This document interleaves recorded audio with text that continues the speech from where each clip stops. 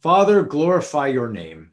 And a voice came from heaven, I have glorified it, and I will glorify it again.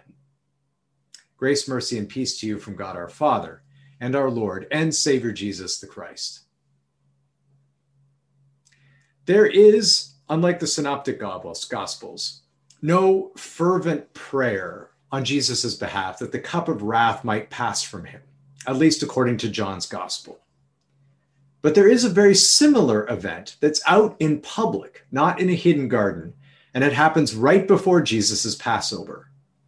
This is when Jesus cries out, "Now is my soul troubled, and what shall I say? Father, save me from this hour." You can see the similarities between that cry from our Lord and what it is that he prays when he's in the Garden of Gethsemane. But unlike his time in the garden, which was very private, this cry of Jesus' heart is made right out in the open, in the temple grounds even. And unlike the prayer in the garden, which seems to be met with silence, this prayer is answered with a voice. Or maybe not. Because some people hear, I have glorified it and I will glorify it again, and others hear thunder. So the question for all of us is, did God speak or not? The evidence, you see, is mixed. And that is always the reality of God's voice. Sin functions in such a way that it clouds our perceptions and makes even the most obvious evidence of God's work in the world mixed at best. So that two different people can look at exactly the same facts and evidence and have one person say, does this not declare the glory of God? And have a second person say, I'm not sure. Was that God or just luck? Was that God, or was it just that I worked really hard to get what I have? Was that God, or just the fates? Who could say?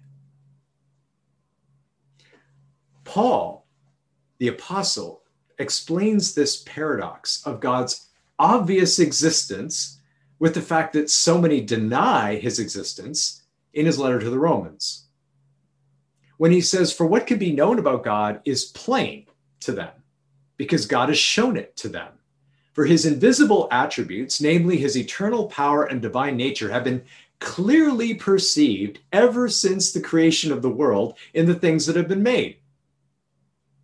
I have glorified it, and I will glorify it again. We hear the voice. But Paul goes on to say, but they're without excuse, for although they knew God, they did not honor him as God or give thanks to him, but they became futile in their thinking, and their foolish hearts were darkened. Claiming to be wise, they became fools. Now you see God, now you don't. And that is precisely the curse of sin.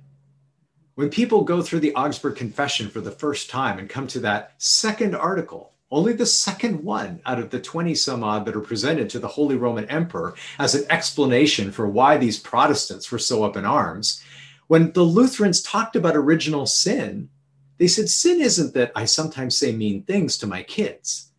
Sin isn't that I'm tempted to maybe take something that isn't mine, or maybe not completely fill out all my income on my income taxes. Sin is simply the fact that we are all born into the world without love or trust in God. We can't see him. The voice speaks from heaven and we say, it's just thunder. That's what Jesus has come to deliver us from. That's the veil that's over our eyes that Jesus has come to take away, that once more we who have been filled by the Spirit through the Word might look upon the works of God and say, now where I was blind, I can see. Isn't that precisely what happens in John chapter 9?